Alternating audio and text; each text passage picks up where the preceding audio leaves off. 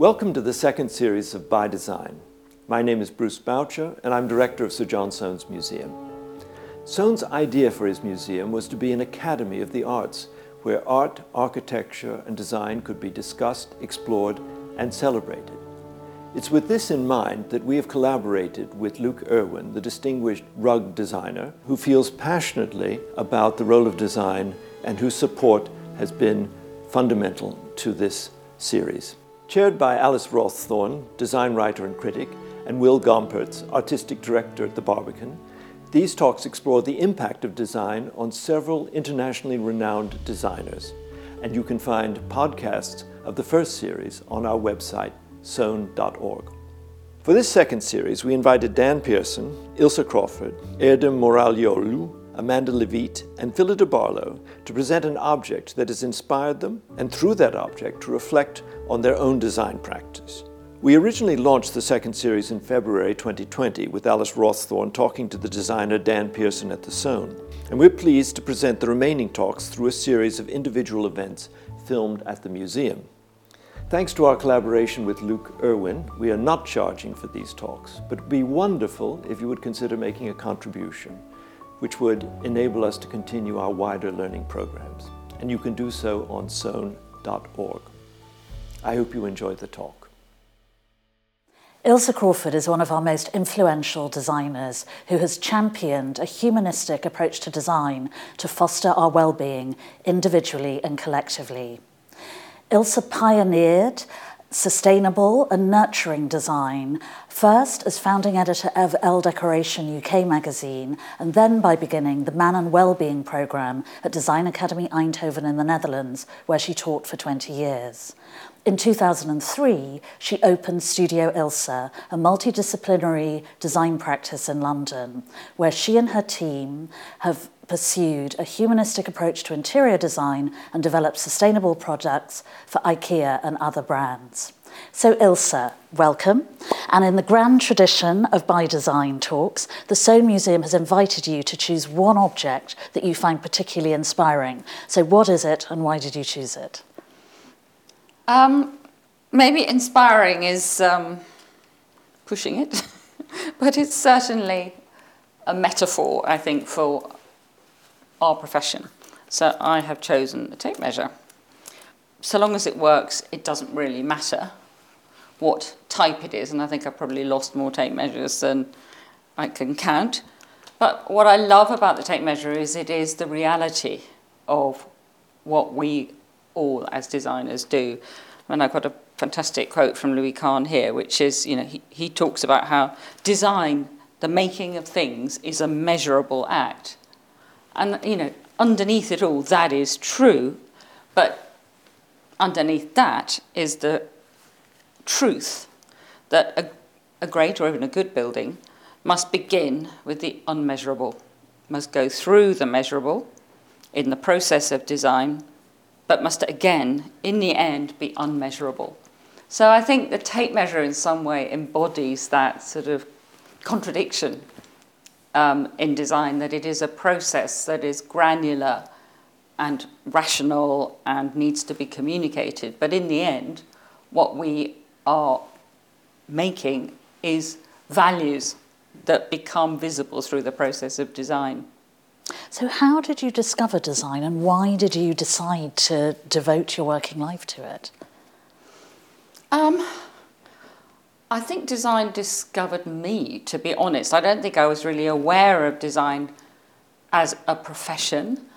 I grew up as the sort of product, I would say, of a very measurable man, an economist, and a totally unmeasurable woman who studied art at Chelsea School of Art and thought nothing of throwing 5 kids behind her and hitchhiking to the other end of the country to see a Michael Powell movie if she thought we should see it.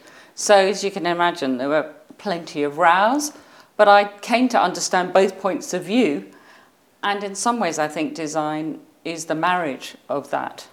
And you have had an eclectic background, a journalist, founding editor of El Deco, and also a long commitment to teaching as well as your own design practice. So what have you learned from those other strands in your career? I think that we are all the sum of our experiences, and in many ways journalism, and you were one, still are one in a way, but in different media, is a fantastic profession. I mean, it's really an opportunity, I think, to interrogate, to understand, to gain insights, to then communicate that to a bigger audience. So it's an extraordinary training, I think, in understanding the world and making sense of it. And I think that design is the next step from that, actually. It's a natural step of making those values visible, and in some ways, whether it's small or large, by doing that, encouraging others to do the same, being a catalyst, if you like, for change. So did you find your journalistic experience and also your experience as an editor, and you were a hugely successful editor at El Deco, have they been practically useful in your work in design and also in your teaching? I would say 100%, yes. Because I think those skills that I just mentioned of interrogation and insight and imagination and communication are useful across the board, and I think they help you understand subject matters. So in teaching, for example, unpacking subject matters and going on that journey with the students, looking at them from all angles, looking at them from the data perspective, looking at them from the human perspective, from the social perspective, etc. I think it's a fantastic training to have for teaching. And the same for design. I mean, with every project, we start with that process of research and understanding before remotely starting on a design response to that. That process of looking at the systems behind things, at looking at the context, at looking at the cause and effect of what we might do is, transformational. It really changes your perspective. And similarly, how did your teaching feed into your understanding of design and your practice? Teaching is a remarkable profession in that you are, by definition, acting as a coach to the next generation. And I think, you're not teaching them anything per se, in my opinion, but I think you are clarifying their processes, giving them a sounding board, really, to develop their arguments, and pointing them in good directions to find information, data, inspiration, and so on. So, I mean, it's an amazing way to, in a shared, safe place, I would say, explore ideas that will impact the future, that will be the future, together. And why did you decide to set up your own design practice? I didn't really decide to set up my own design practice. I am very much a worker. I roll my sleeves up, I get on with stuff. And I had set up as a freelancer and was working. And one day my accountant said that I had to register for VAT, so I should probably call myself something. And it kind of rolled from there. It rolled from the practice of work. And, we became official in 2003. But really it has been a consequence of doing the work rather than an intentional, I'm going to set up a design studio. So what were the milestones of Studio Ilse? We got bigger very slowly. I would say the first 7 years or so, we were, working from a small apartment. There were 5 or 6 of us. And we worked on the early Soho House project, which is probably something we're quite well known for, defining the DNA of that brand in the very early days with Babington, Soho House, Electric, etc. Bigger projects started to come our way and more diverse projects. So that led to us growing, basically, quite organically. When you look back, I suppose it's always much easier to look back. Ethem, I think, was a defining project. I think working with Aesop was a defining project. The IKEA collection, as you earlier mentioned, was a defining project. But we did many, many other projects alongside that, maybe are slightly less well known, and you learn through doing. So in a way, every one of them, for us at least, was defining. Very tactful. And how many people are you now? And can you give us an idea of the range of projects you're currently working on in terms of their scale? The studio is currently around 15 people. We have 3 teams, and each team has a combination of architects, interior designers, that's FF&E as they're known. We also have product design and journalists working in the studio. Currently, we have been working on a number of design strategies, which I find really important, because by addressing the beginnings of projects, it's possible to embed humanistic values, environmental values, well-being values at the very beginning. And that means that it's embedded in the budget, it's embedded in the planning submission, it's embedded in the operational strategy that they have. So that means there's far more chance of it surviving what is a very challenging process, often over many years. And what does Studio Ilse stand for? As you said at the beginning, Alice, we are basically obsessed by the idea of embedding humanistic values into our projects, whether they are environments, products, or even experiences. And for us, that means that we want to have a positive impact on mental and environmental outcomes. It means we investigate the systems behind things. It means we look into the context, social, cultural, economic, etc. It means we anticipate cause and effect of any interventions we might make. So it really is an approach that is looking at design as a way of squaring the circle, if you like, trying to join things together that previously had been looked at in silos. And currently, this approach, thankfully, is increasingly fashionable. These are core concerns for progressive private sector clients and for many young designers. But you were championing well-being and this nurturing, ethically and environmentally responsible approach to design long before it became popular. Is it an easier sell now to clients? We are known for that, and it is true, increasingly the people who approach the studio come to us for that. That doesn't mean, though, that it's always the case in the wider world. And I think finding the right clients and doing that process together with those clients is still key. I think that there are a lot of people who, as they say, want to go to heaven but don't want to die. As one client said to us recently, because we were pushing for, obviously, more sustainable sourcing, but that costs 10% more. So, yeah, there is that reality, and I think there's a long way to go, but I think that it's accelerating, definitely. So could we now look in detail at a couple of your projects? You've chosen 4 of them to talk about, so we can consider the thinking behind them and also how the finished project reflects the values that are so important to you.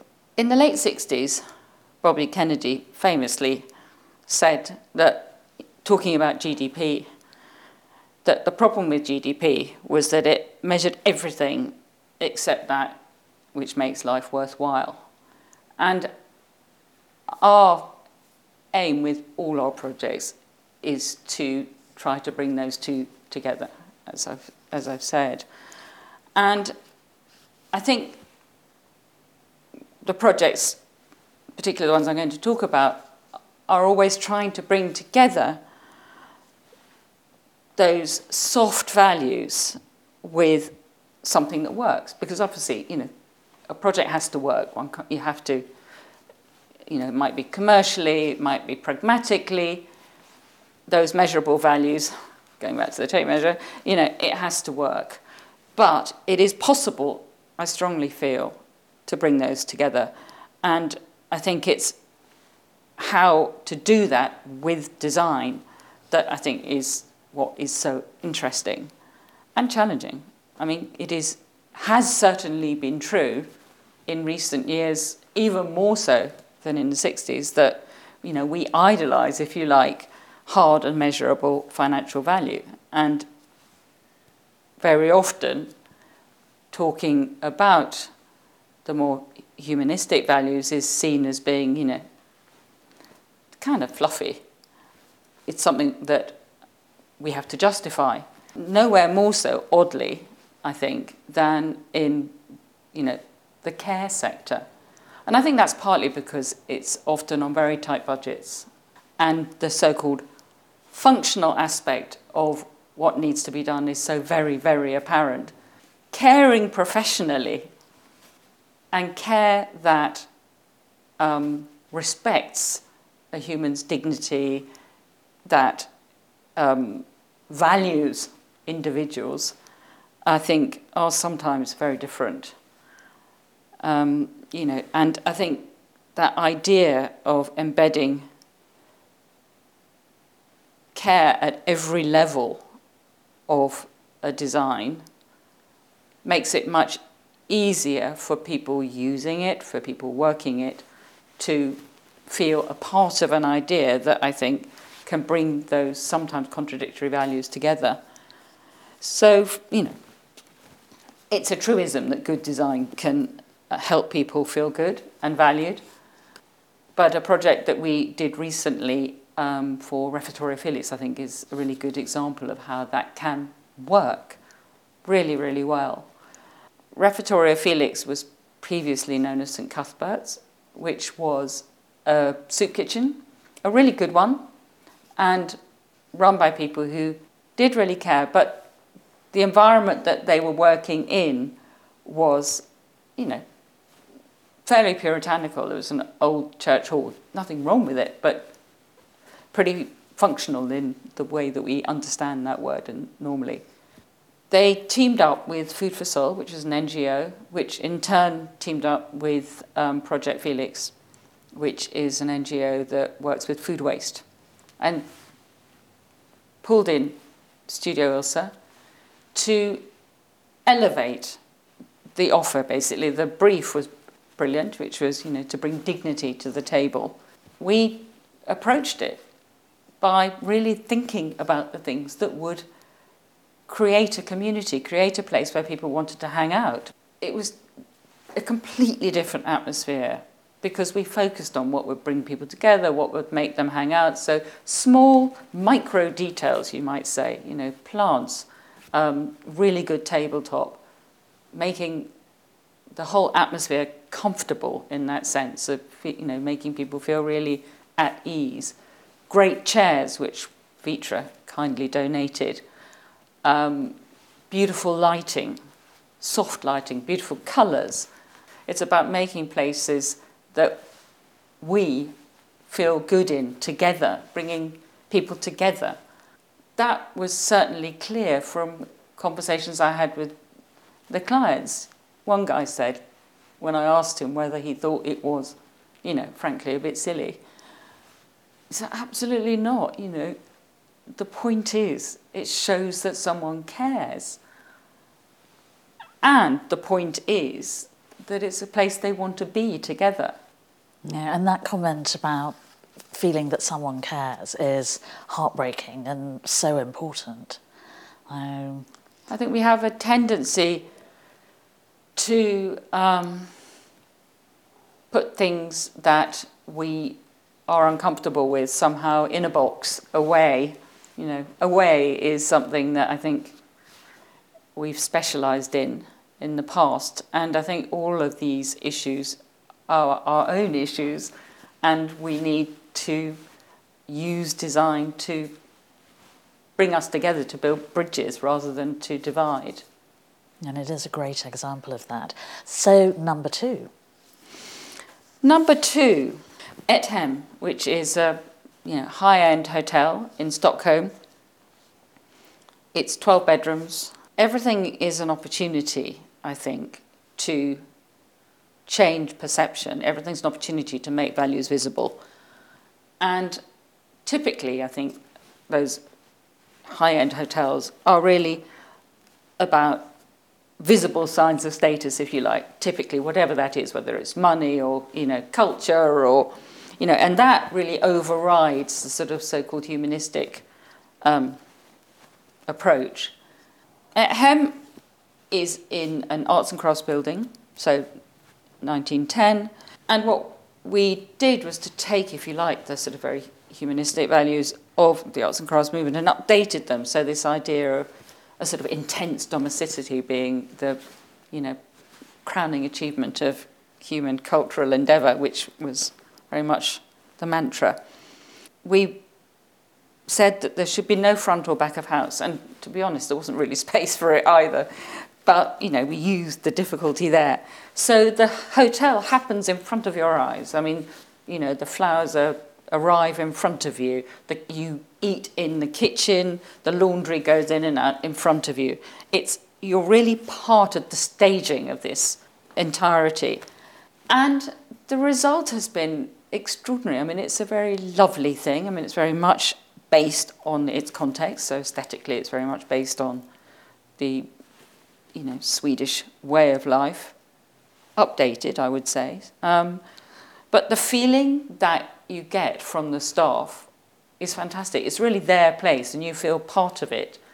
And there's a mutual respect, I think, that happens because of the way that it works. But that's designed. It didn't happen by accident.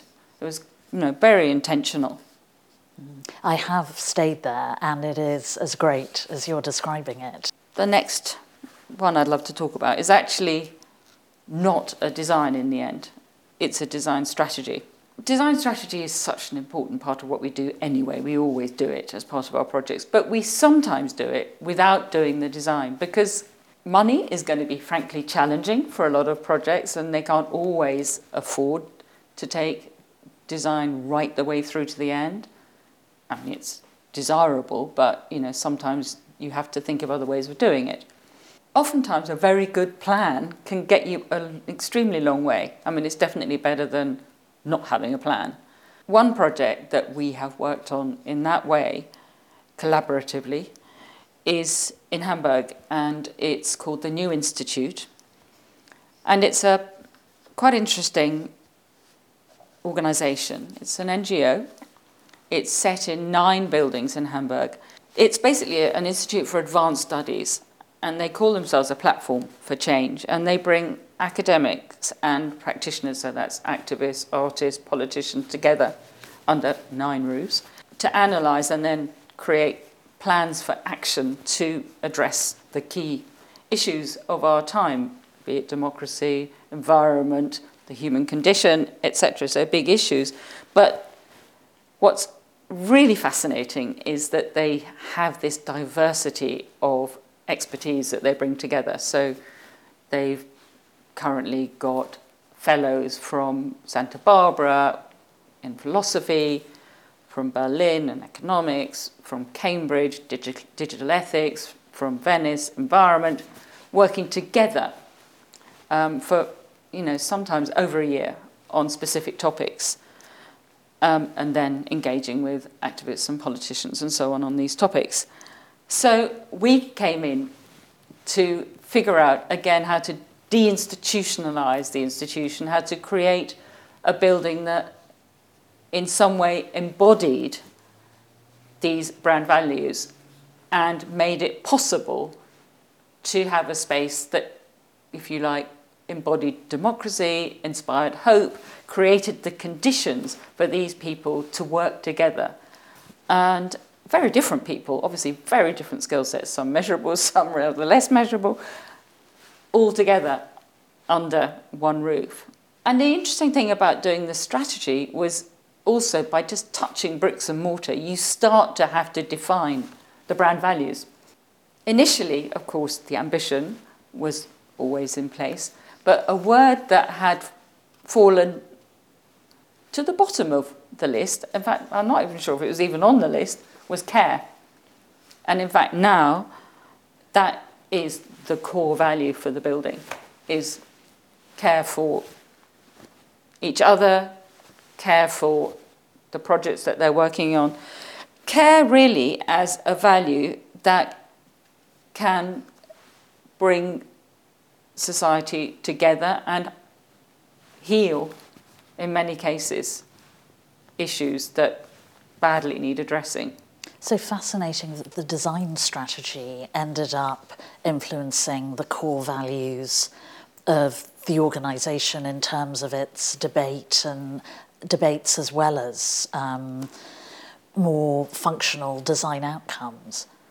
Because I think once you start to make things real, the blindingly obvious becomes obvious.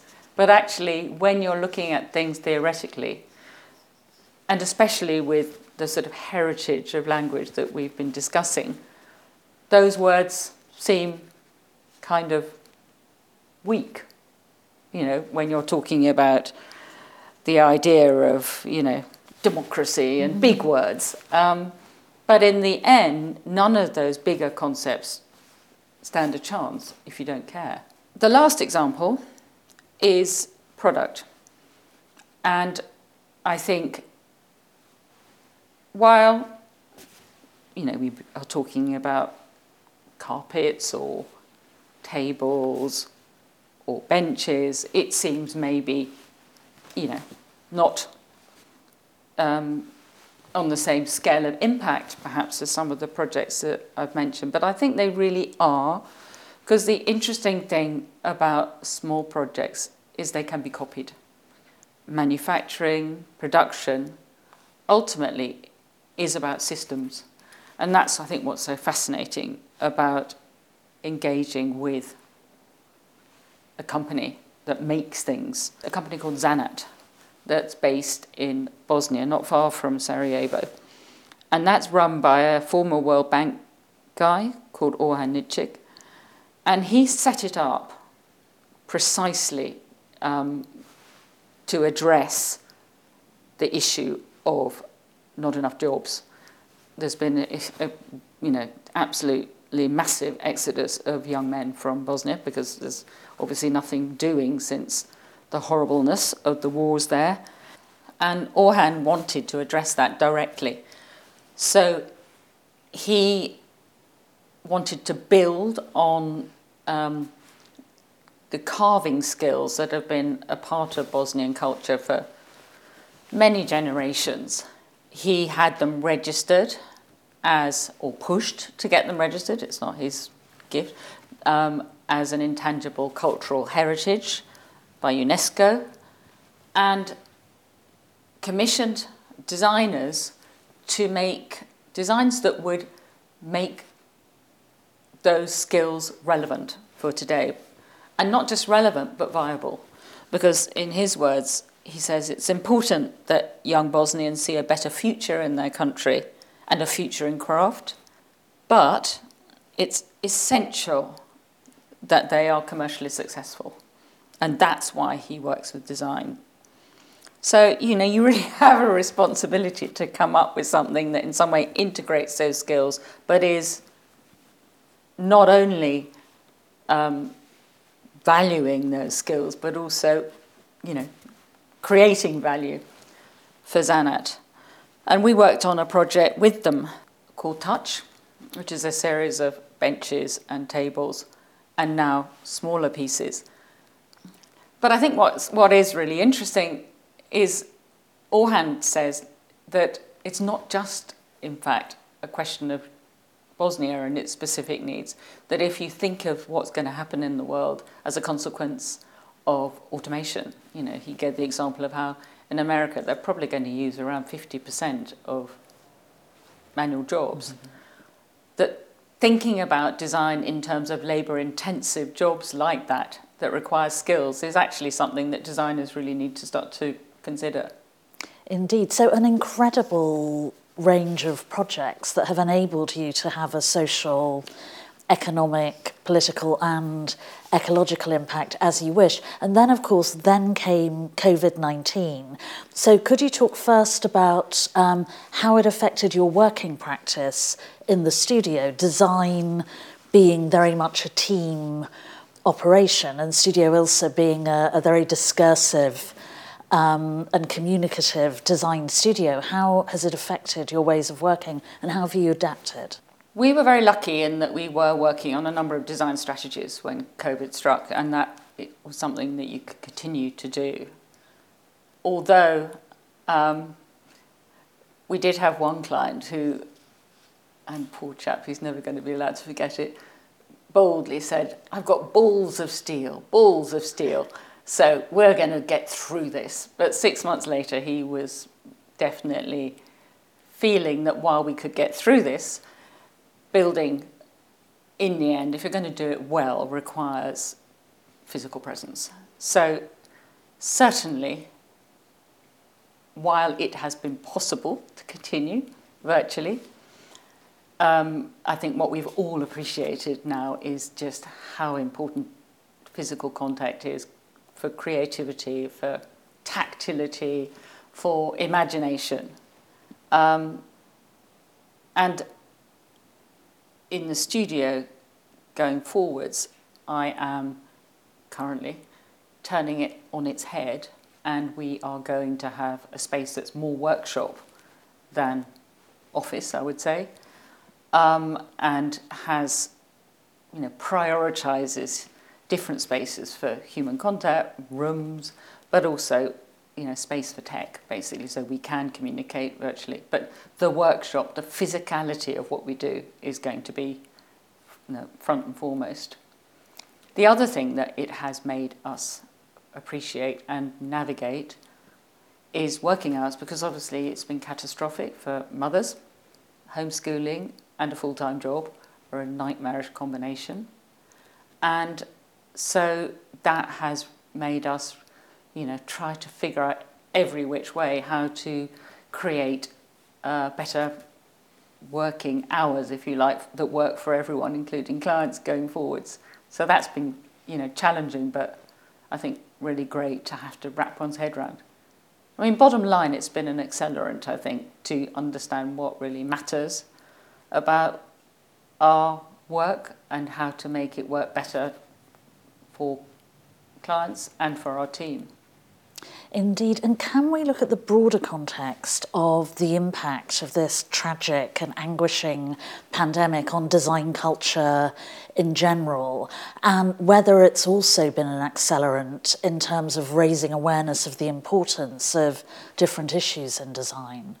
I think that there's no question that it has been. I mean, every job that is coming through the door right now has some element of social awareness, cultural and sustainability awareness, etc.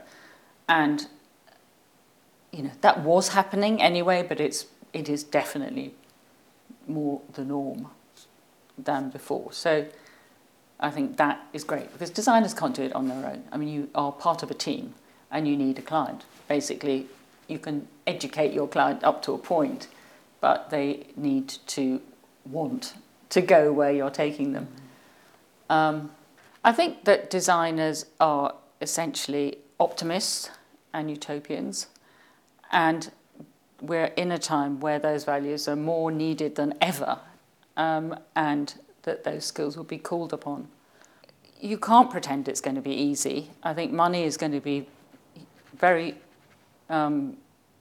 short, and budgets will be cut, or at least there won't be any flexibility in them. So we're going to have to be extremely smart about how we connect with our projects.